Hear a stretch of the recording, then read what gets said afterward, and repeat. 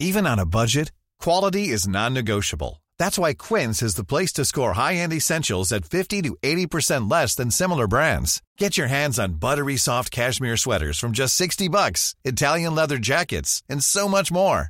And the best part about Quince, they exclusively partner with factories committed to safe, ethical, and responsible manufacturing. Elevate your style without the elevated price tag with Quince. Go to quince.com/upgrade for free shipping and 365-day returns.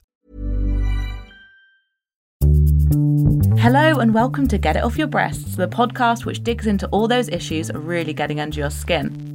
I'm Emma Gannon. And I'm Leanna Bird, and this week we're so delighted to be joined by filmmaker, actress and mother of four, Sadie Frost. We'll be discussing growing old gracefully, or should that be disgracefully, nuance in debate on TV, and checking your partner's phone. And if you do enjoy this episode, please don't forget to rate and review us. It really helps because other people can find us easily.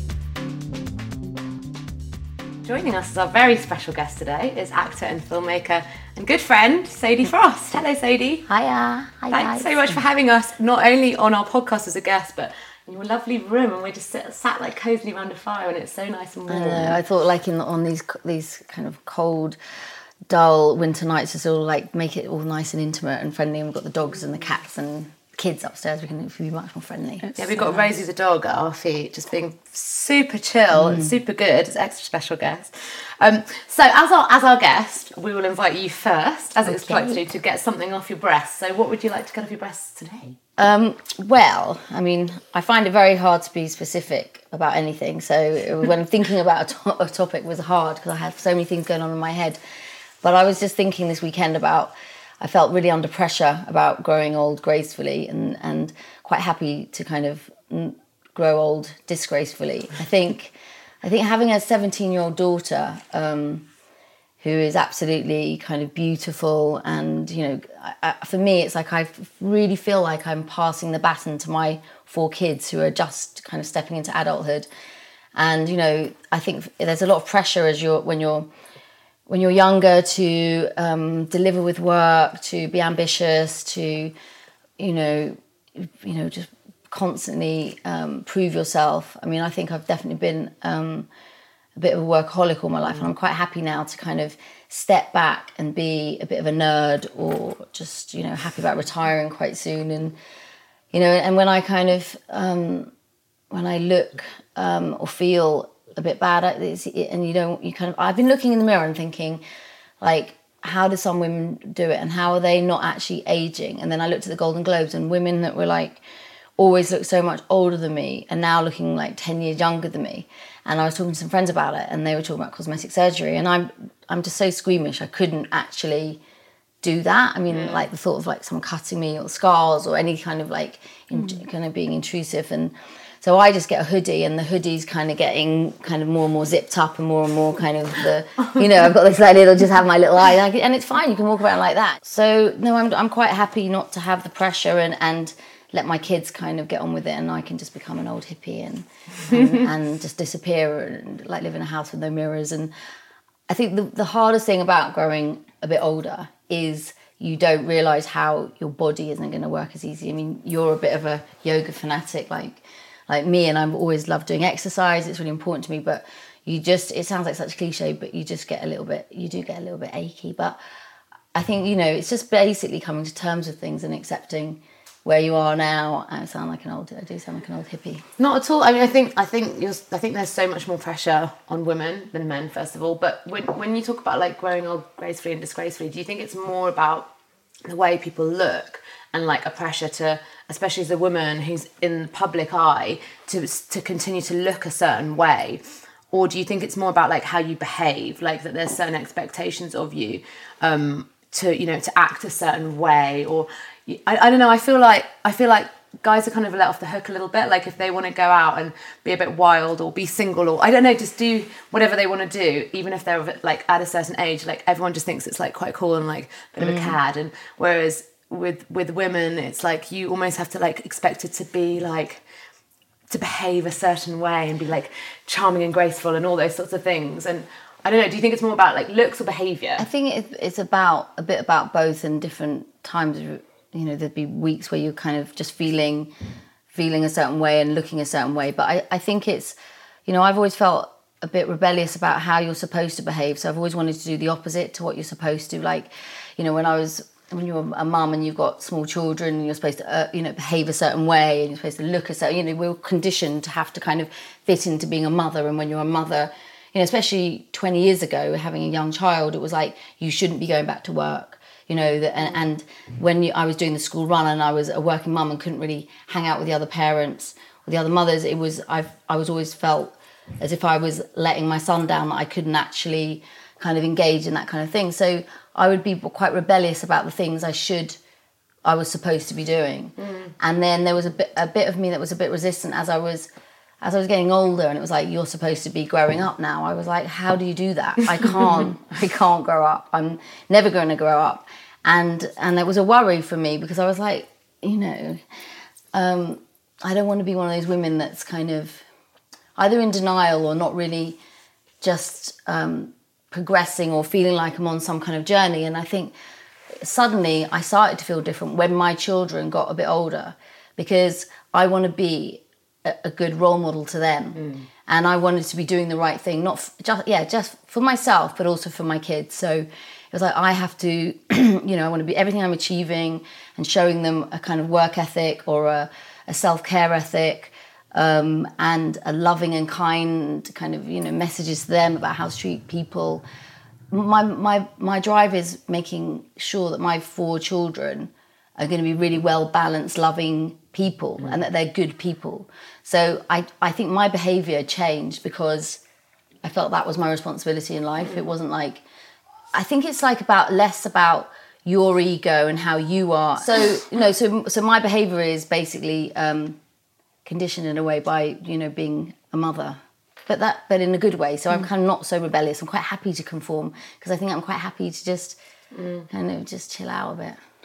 I was thinking about this play I saw a while ago with, Naomi, I can't pronounce her surname, but she's Hermione in the stage play of Harry Potter. Oh, yeah. She was in this play called Linda, and it's about a woman kind of growing slightly older, and basically the message I got from it was that she was kind of felt like she was becoming more and more invisible, like as she got older. Oh, yeah.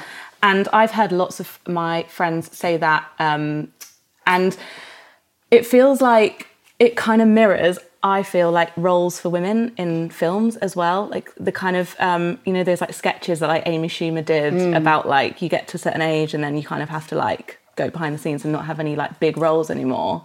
Do you think they correlate as well? Like, because I think that's not really fair. Like, we should have roles for women of all ages all the time. Absolutely. I think there's definitely, you do start to feel invisible and irrelevant as well, because there's a new generation of people that are becoming more visible and relevant. But it's up to you, I think, to kind of push boundaries and maybe, be creative in the way, for me, like I'm writing a book at the moment. I'm writing it about a woman who's a bit older, who goes through all these issues, who's in her 40s and 50s, and about how you feel. And, I'm kind of trying to create things and co-writing one-woman shows about, so it's also up to not just us expecting to kind of have those parts there and those opportunities. We've got to kind of create them, and because I think people do want to know about them, and there's a whole kind of area to explore. Yeah, there's so many topics we don't talk about when it comes to like age, not just women, but just in general. Like Gillian Anderson wrote a book recently about how no one talks about menopause. Yeah. Like no one. I didn't know what it was. Well, it's such a stigma, and I know for me and probably a lot of our generation, my generation, and young women's with like my mother didn't really talk about it much, but then it made me feel really uncomfortable the bit I did know about it, and then suddenly all your friends at the same time are all of a sudden it's on everyone's radar and everyone's freaking out and panicking, and you just notice that a lot of women around you, because people can start going through a peri, like at 40. So there suddenly becomes a whole different kind of behavioural pattern. And there isn't much said about it. But in the last, it was a bit like when I had postnatal depression with my children and was really, really ill, and no one talked about it. And it was just like, why are you depressed? And, you've got a baby, you've got all the things you should have. Why are you just smiling and just cheer up and shut up, really? And I ended up having to be in hospital quite a lot because it was so bad and it was so crippling. I didn't know how to do anything. I mean, it's the amount of kind of, I think when you're that crippled by being postnatal, you can't do the like little things like pack a bag. I mean, the smallest things, and it just gets worse and worse unless it's dealt with. So the same thing, people didn't talk about that then, and then it became a kind of more topical, and same with the menopause, and now there's a lot more kind of people talking about it. I remember like watching for the first time when like Sex and the City came out, and I remember at the time like Samantha's character, who was obviously someone like, you certainly wouldn't say she was old, but she was like you know, of an age whereby women are maybe expected to be like wanting to settle down or like wanting to have kids, and she was acting in many ways, I suppose, what you could call like disgracefully, like going out partying, wanting to have flings, basically not really wanting to ever settle down, you know, drinking, all that sort of stuff. And I remember like just being so shocked at how refreshing it was to actually see a female character on TV that wasn't like a wife or a mother or like, it made me want to be, I was like, I just want to be like 20 years older now. I want to be Samantha. Oh, really? Yeah. It was almost like the opposite effect. Yeah. It was kind of, you know, you can have fun any age. My mum's 70 and she just has such a, you know, a wonderful life, and I bet it's mainly not being kind of conditioned and thinking you have to be a certain way, because there's no certain way you have to be. If you're happy to just kind of take a bit of a back seat for a while and you know, as your kids are getting older, but then, you know, there's so many other things that I want to be doing and exploring, because there's, you know, like I'm going to go to India to finish my book, and I'm going to go trekking in the Himalayas and doing, you know, there's all.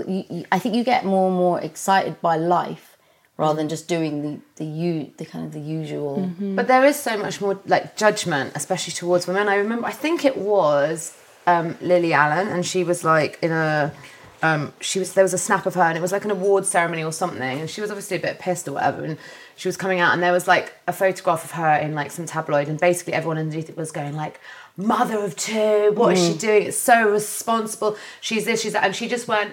No one ever says mother of two, father of two when you see Chris Martin having a drink. Like, no one ever bothers to like. No one ever judges in that way, and it does feel like we've got a long, like, there may be visibility of women kind of acting a little bit more disgracefully, and that being okay, which is great.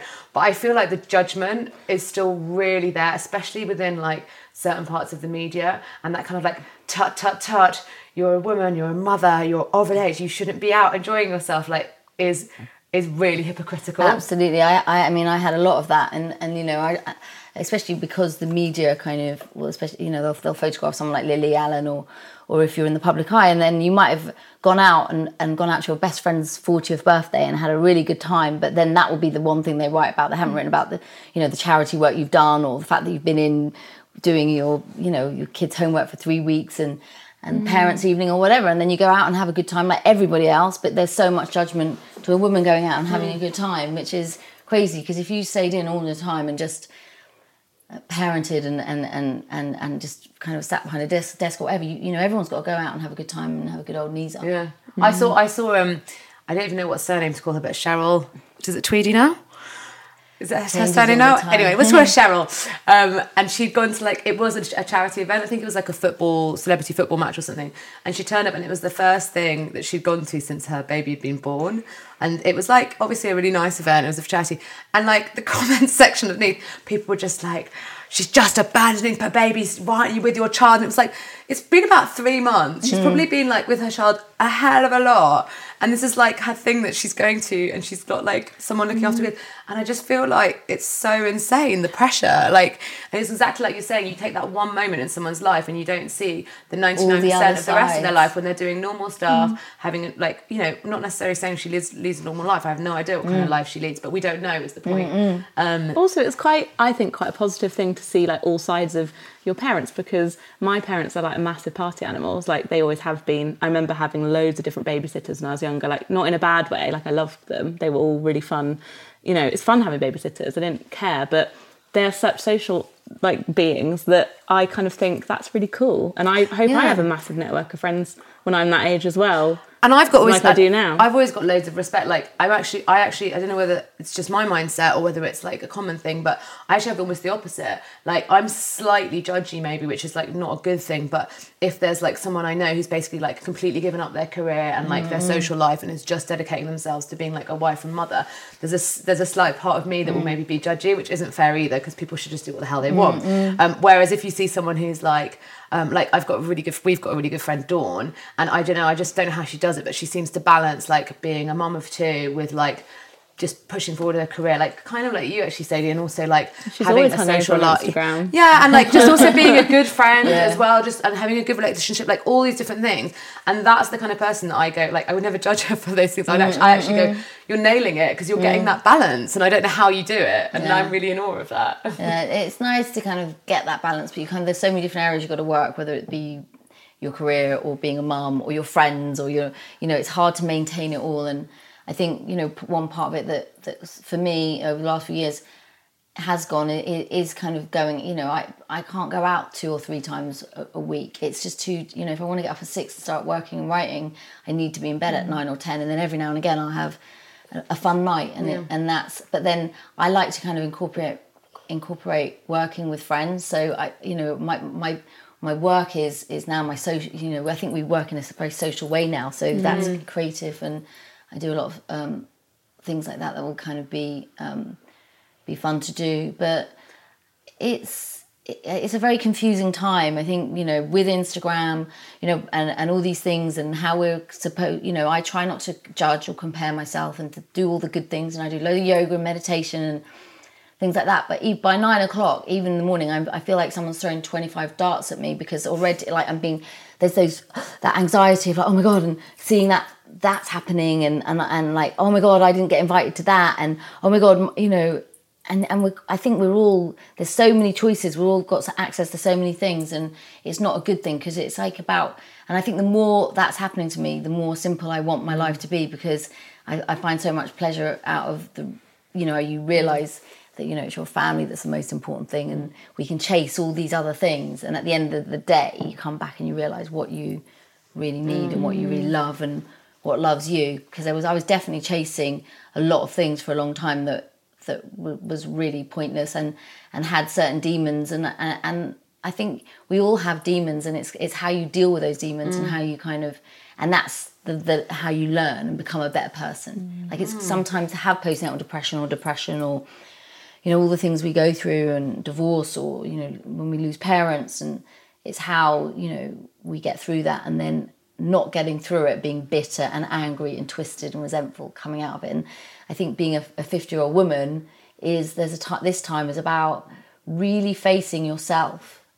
And it's how you want to face yourself. You can either face yourself by drinking 2 bottles of wine every night and staggering around Primrose Hill, or you can face it by doing yoga, meditation, and having lovely people around you and eating cake. Or so it's just. But isn't the point that like whatever of those options you choose to do, or a combination of both, like removing the judgment that we have of each other, and actually allowing people and their closest loved ones, nearest and dearest, to actually decide whether or not that is the healthy route for them, and whether that's okay, and us not putting pressure on anyone to follow like a set path is like the key. Yeah, because I do think that sort of the whole having it all thing is scaring a lot of people, especially younger people, because they're thinking, how do you do all that?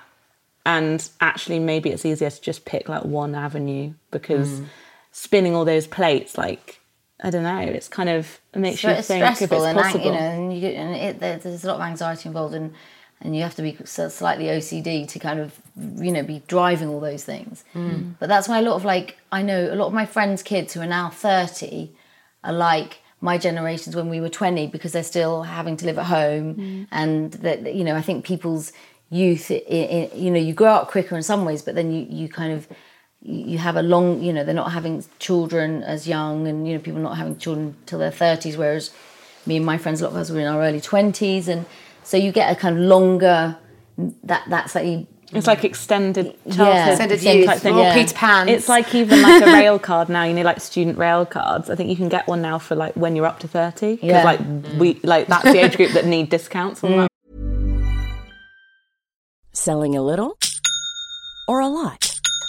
Shopify helps you do your thing however you cha-ching. Shopify is the global commerce platform that helps you sell at every stage of your business. From the launch your online shop stage to the first real-life store stage, all the way to the did we just hit a million orders stage.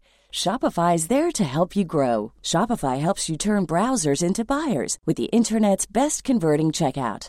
36% better on average compared to other leading commerce platforms. Because businesses that grow, grow with Shopify. Get a $1 per month trial period at shopify.com/work. Shopify.com/work. Quality sleep is essential. That's why the Sleep Number Smart Bed is designed for your ever-evolving sleep needs. Need a bed that's firmer or softer on either side? Helps you sleep at a comfortable temperature? Sleep Number Smart Beds let you individualize your comfort, so you sleep better together. J.D. Power ranks Sleep Number number 1 in customer satisfaction with mattresses purchased in-store. And now, save 50% on the Sleep Number Limited Edition Smart Bed for a limited time. For J.D. Power 2023 award information, visit jdpower.com/awards. Only at a Sleep Number store or sleepnumber.com. Sort of stuff. So I wanted to talk about how a lot of kind of mainstream TV outlets at the moment are still really obsessed with getting two really extreme points of view and kind of debating it live on TV. And I'm just thinking, in this day and age with social media and podcasts like this one, and also just more nuanced conversations, why are we still having to have sort of like two really extreme boxes? So, for example, I got asked to go on Good Morning Britain last week, and the topic was, is it time to ditch old words from the dictionary? So basically, there's a petition going around at the moment which has like over 100,000 signed signatures, that basically the Oxford Dictionary are removing words such as acorn and bluebell. So like quite well-known words. Sad. Really sad. Acorn, but that's a thing. How can you remove it? I know. What are we going to call And it? there's loads of people called Bluebell. So loads of like natural kind all of the words. old-fashioned, because it's sort of old-fashioned. Now it's just like smartphones and... Exactly, so they're being replaced by modern words such as blog and chat room.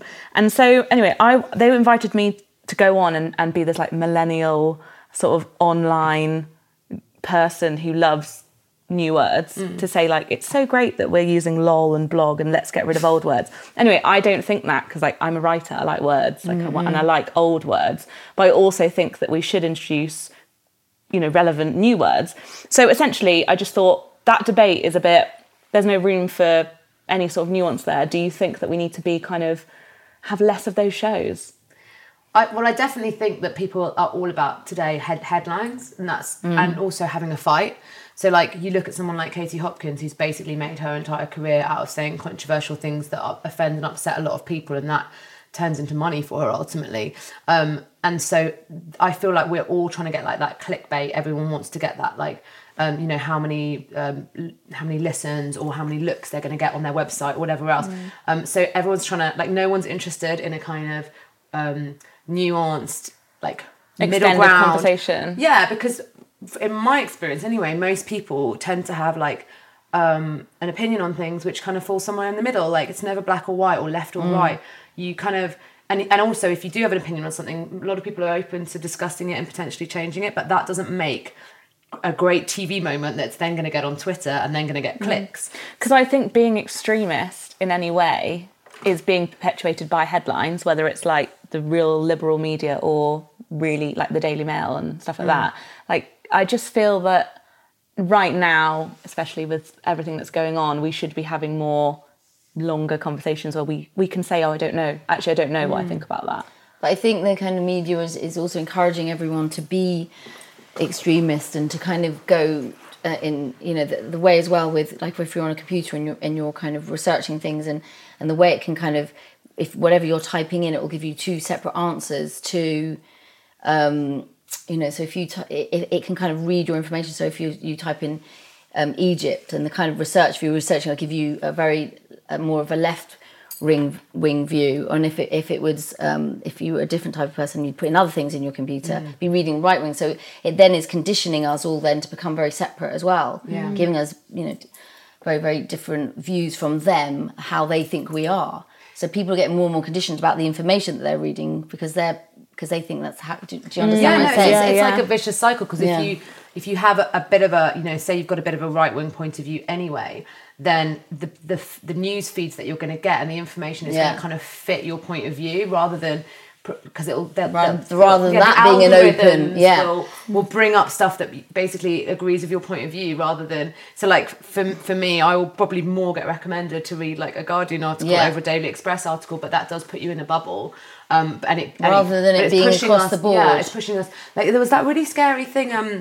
Now I'm trying to remember exactly what it was, but it was in America, and there was basically like a protest. It was they were saying that there was going to be like a new mosque or something to do with Muslims in this village or town in America, and then they were saying there was going to be a protest against it, and it basically ended up being like an actual like protest and anti-protest between like kind of more right-wing sort of white Americans and Muslim population. And then they found out that it was like a Russian bot that had generated it and was saying that it was the governor of this area, and it wasn't. And you just go like there's people who actually benefit from creating these two extremes now. And like whether it's your Good Morning Britain who's going to get like loads of watchers, or it's Russia who's got God knows what agenda for it, but creating these kinds of divisions in our societies and pushing people to be more extreme is there's always a reason for it, and you have to look at like, why are they doing it? Like, is it money? Is it power? Is it political? And I think like when you get deep behind it, it's really quite cynical and scary. It is scary. It makes me feel really uncomfortable and really anxious, and that's why I can't watch a lot of TV, and I don't, and you know, just going online makes me feel, you know, you feel dirty. There's a kind of, we've fed so much information that you just know is kind of complete bollocks, and you know, I don't kind of want it to be filling my head, and I like watching the news. I know what's going on, I want to know what's going on, but it's very toxic, it's very ugly, and if you kind of want to, it affects us all, doesn't it? There's so many negative things. So you know, I'm a generation above you guys, and with a generation that didn't really grow up with kind of much technology. So we're all kind of, all my friends, we know, we don't really, a lot of us my age don't really know how to get around the internet still. You know, there's kind of, I'm quite happy, you know, to be a bit like that, because it kind of blinkers some of the negative stuff that's out there. But you know, as I said earlier, I don't really know much about podcasts and things like that. You know, all this stuff is because I just kind of I like it the old way when you just had 4 channels on TV and there was an on and off button and there wasn't a computer and I just had a pad and a pen. But you know, so it's all very. There's so much information and that's what's scary, because you don't know how to kind of and then you get like in a kind of endless loop. Yeah, like, and you feel like you're in that loop. Yeah, and it's really hard to get out of it, and you're like, why am I just scrolling and scrolling and scrolling and my eyes are glazed over? I just need to get off. But I think there's also like the way people are booking guests now is that they are also that they're booking like them people with really extreme views. So there's people you'll see getting booked again and again and again because they say, like someone like Katie Hopkins or whoever else, you know, whatever side of the spectrum you might fall on, like those are the guests that are going to get booked again and again. Whereas someone like you who's coming in and like talking about the word debate, who's going, well, actually, I agree with this and I don't agree with that. They'll be like, oh, that's well, not I'm what we were like looking for. the worst person for that. Because also, I was thinking recently. Another point was the fact that I think some journalists, you know, who might need the money, might write something like a lot of newspapers now sort of commission a journalist saying, this is the headline we want, can you write it? Like I got asked to write something for CNN about Meghan Markle, and it was a headline I didn't agree with, and they'd offered me money to write it. And luckily, you know, that's not really how I make my living now. I don't need to write for these sorts of publications. But I just thought, God, someone else has written that now because they've been asked to. And again, it's extreme headline. They don't care. You know, editors don't care, and they will. You know, they don't care about what the effect that's going to have on someone's life, and if it's complete. You know, the lies and you know, and they did it, you know, when I was kind of going through my divorce, and they would just write really nasty headlines just that were completely untrue, and I would try and find out why, and they would say because that's what the editor wants. They want to sell papers because you know, nasty things about women and divorces sell papers, and you think, yeah, but why do women want to read nasty things about other women? Why are they not more sisterly and supportive? Why would you ever want to write that about someone But else? it goes what you say about this whole thing, like people love to pit a woman against another woman. I think, Yeah, because a friend of mine got asked to go on Good Morning Britain to talk about parents and how much they should drink publicly, like whether it's okay to Instagram you having a bottle of wine, which obviously you can. But this other mum said that obviously she was totally against it, teetotal. And Anna, my friend who went on, she'd actually asked if her husband could go on, and they said no, they wanted 2 women. And so it's things Everyone like that. loves a cat fight, but the reality of it is, I actually find like in real life, women like are really supportive of each other in many ways, and like They actually bonded on air, and Piers Morgan hated it. was furious. Yeah. Well, but you know what? Actually, like saying that, we're all slightly guilty of it, because you know when you watch those like best moments of TV, like you do love a good fight. Like, what was the moment when Grace Jones slaps the presenter? Do you remember? Was it Was that Mike? Who was that? Russell? No. It was it was like TV gold. It was amazing, and all like when the Sex Pistols were being interviewed, and they started, and they were like, "You dirty rotter," and it all got quite controversial. Those are the episodes that are going to get. Those are the TV moments that are going to get played again and again and again, and the kind of top TV moments, and they are entertaining. But they were spontaneous and kind of. They deserved to have. There's something just spontaneous and real about them. Now it's like people are. Their careers are kind of they've decided to just be nasty and mean, and that's going to be their career. But I mean, I get upset at night if going to bed if I've been slightly negative or mean to somebody, and so I don't know how those people must feel. They must have some kind of conscience. I mean, that must be really affecting your psyche and not good to have. Really bizarre when you're like paying the bills from being mean about people. Very odd. But I think that's what's so nice about something like a podcast. Like you get to explore all the kind of ranges of the spectrum of opinion, and that's what I love doing it, because there's no one else kind of controlling or with an agenda. Like, it really is about getting a wide variety of opinions. So, moving on to what I wanted to get off my breast today. So what I wanted to get off my breast today is kind of based a little bit on something we discussed in season 1. I think it was the episode when we were chatting to Gizzy Erskine about... episode 1, you can check out. Episode 1, season 1. Thank you, Emma. You can go back and listen to it if you like. And we were talking about the sort of psychology of infidelity and how women tend to get blamed more than men. And the conversation went on a bit of a tangent, and I think we ended up talking about checking your partner's phone or sort of checking up on your partner to see whether they're cheating on you or not, and is it ever okay. And I don't know what point in the conversation, but I think I was expressing some kind of like empathy and understanding for people who do it. And we got a comment in our rate and review section on iTunes, which I love getting the comments, the good and the bad, to be honest, because it's really nice to have obviously it's really nice to have people saying supportive stuff, but also to get constructive criticism and get better. It's great. But there was one, and she was sort of saying, I can't believe that you all just thought it was absolutely fine to check your partner's phone. So I was like, okay, I've obviously really misrepresented my point of view on that, but it's also quite an interesting topic. So what I wanted to kind of get off my rest was, is it ever okay to check your partner's phone or email or Facebook? And if it's not okay, but is it ever understandable? And I don't know, I personally feel like it's never a good thing, it's never healthy, and the person doing the checking, you're just going to create more issues for yourself. But I have an empathy for it, because I feel like people don't tend to feel the need to check up on their partner unless there's some insecurity there and some reason, and that is to do with the relationship between two people. So you're both responsible in a way for that, because obviously some dynamic is being created where one of the people in that relationship feels so insecure, or so that they can't trust the other person, that they need to do something which they possibly know is not the right thing to do. For me, there's a difference between snooping, but if my boyfriend borrowed my laptop today and I'm here and he's on my laptop right now, he could be, and my emails pop up, I wouldn't mind, because I've got nothing to hide. So I feel I think there's a difference between accidentally seeing something, maybe you borrow someone's phone and something comes up, to actively going in and looking at someone's phone when they're in the shower or something. I think if you're in a relationship and you're really suspicious of what your partner's doing, of course there's definitely a problem in the relationship, and if you're driven to snoop and look, it can be so dangerous for it can be so all-consuming and very, very toxic. And when I hear people reading people's diaries or going through mails or any of that kind of stuff, I find it, it's really, I understand, but it's so uncomfortable, because nobody should be getting anybody's private information. Yeah. But, there have been times in my life where you know, I mean, I can say it now because I'm feeling in a good place and but there's times where you just want to know what's happening and what's going on. But it is dangerous because you can read something and make it seem like there's something guilty going on. You can find something like looking through someone's blazer or jacket and find a receipt and go, why were they at that hotel, or why were they there, or why have they got that train ticket in their bag?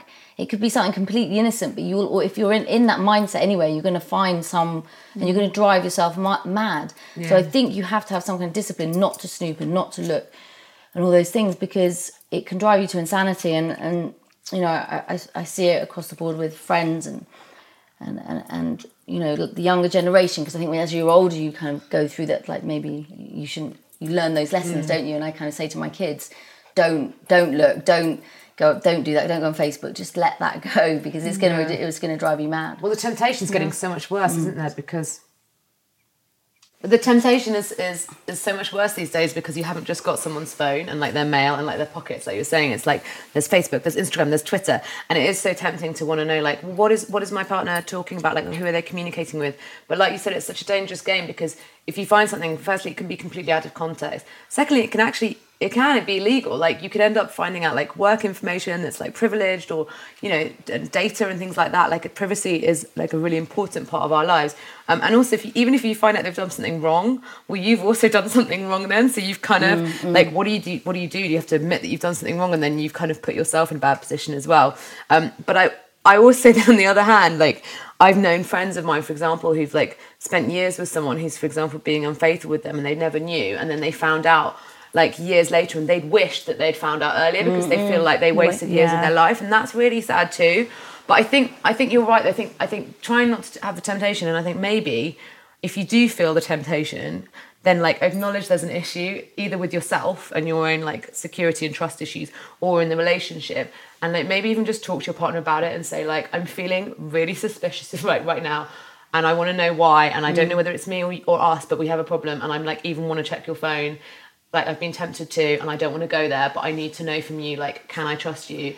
And if I can, then like, why am I feeling like this? Like, what's going on between us? And trying to, you know, whether it's with a therapist there or whether it's just the two of you, like really try and actually address that issue, because and hopefully trust that the person would be honest with you, I guess. I know, it's making a pact between the two of you, and then once you can do that and you both feel like you trust each other, the relationship can be really balanced and healthy. But when you don't trust that person, it's such a horrible place to be. I mean, there's been times where I've wanted to know where my partner is all the time. You wish you can be able to turn on that find my phone thing. But, you know, now I'm so glad I don't feel like that, because it's so stressful. You've got to trust your partner. But then once you've been burnt once, because I've been burnt, I found out that someone was cheating on me, and that everyone I knew apart from me, and I was so on top of like the being cheated on thing, it was like the humiliation that everyone had known, and you feel like a fool. And once that's happened to you once, I found out because a friend told me, not from snooping, but once it happens to you once, like those trust issues are there in you, and then it's like it can create like a really bad pattern of behaviour of like suspicion and things like that, and that is something you have to work hard on yourself to overcome. Yeah. Also, you don't want to get into that position where you check the phone, you read something, you get totally the wrong end of the stick, you then bring it up, and then they dump you or something because they can't trust you. Like it could easily backfire. But I just don't understand now though why, when somebody is cheating, why they do it. Because I've gone into relationships and said to people, like, I have been so broken by people being dishonest and cheating. Please, if you want to be in a relationship with me, can we just be honest? Can we just be completely, you know, fair and square? If you want to go off and you want to have an open relationship, or you don't want to just be faithful to me, just let me know, because I just would rather know. And they go, yeah, promise. And then they go off and do something. And then I'm like, and it drives, you know, I mean, it's so painful. And you see what that effect has on people throughout their lives. So, you know, also you've got to keep your kind of strength and independence, and not let somebody completely kind of be able to not kind of knock you over the edge. Yeah. And what you said was really interesting, actually, Emma, at the beginning, because so there was a study, and I think they like anonymously asked people, and I think it was something like 2/3 of people admitted to checking on their partner's communications in some way, whether it was emails, Facebook or phone or whatever. So it obviously is more common than we thought, but what they discovered is that in relationships where people, like you were saying with your laptop, actually don't care. Like, so they're like, oh yeah, if you want to use my phone anytime, just use it. Or yeah, no, here's my password for my emails. Anytime you need to like check whatever, feel free. In those relationships whereby there's no like secrecy at all, the other person then doesn't want to check at all, and that like removes that kind of desire, because they just go, well, it's already open and trusting. So in a way, creating that kind of like that sort of openness. safe, like, and just making the other person feel safe by just saying like, not necessarily like, if you want to check my text, go ahead, but like, if you need to use my phone anytime because whatever, your phone's out of battery or whatever else, like no problem. Whereas I think if you're going to be like, don't use my phone, no, you can't touch it, then the other person's going to go, why? What's going on? So like when your partner goes to the loo and they take their phone, I'm always suspicious of that. Like, why won't you leave your phone on the table? And I noticed that, I was seeing somebody and they basically, and there would be someone called Rose, someone like my accountant calling the whole time. It'd say my accountant or my brother. And it was obviously another woman that they just changed the name. And I'm a bit slow, I'm a bit naive, a bit gullible. It took me about 2 years to work that. I'm like, why is your accountant calling at 2 a.m? Just very, very financially responsible.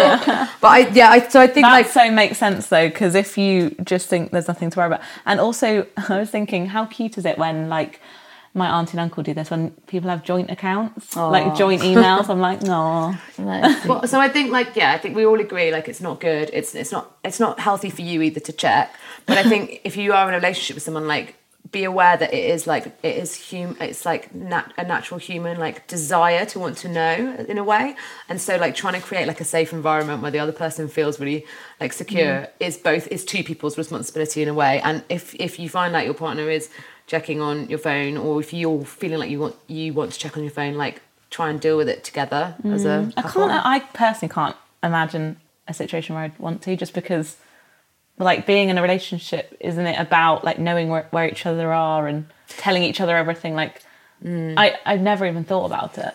But then maybe you've never been in a situation where you found out that someone's cheated on you and it was like devastating and you didn't know about it and you wish you'd known earlier. Exactly. And that's why I think those things scar you. And it can come from a young age, it can come from parents. Like, if you've got a mother or a father that was having an affair and it, broke down the family or whatever, that can also like set a precedent at a young age. So it's like, it's not okay, but again, I would never like condemn or judge anyone for it, because I just feel like in a way, like, let's look at why. It's all about not judging. Thank you so much, Sadie, for being our amazing guest. Lovely to have done this, girls. Thanks so much for listening to this episode. Please don't forget to hit subscribe so you don't miss out on any other episodes of this podcast. And we've got a very special episode coming up next week with a brilliant guest. We'll be joined by activist and co-founder of the Pink Protest, the ever outspoken Grace Campbell. And we'll be talking about how to separate the artist from the art, and perhaps our favourite topic of the season, pubic hair.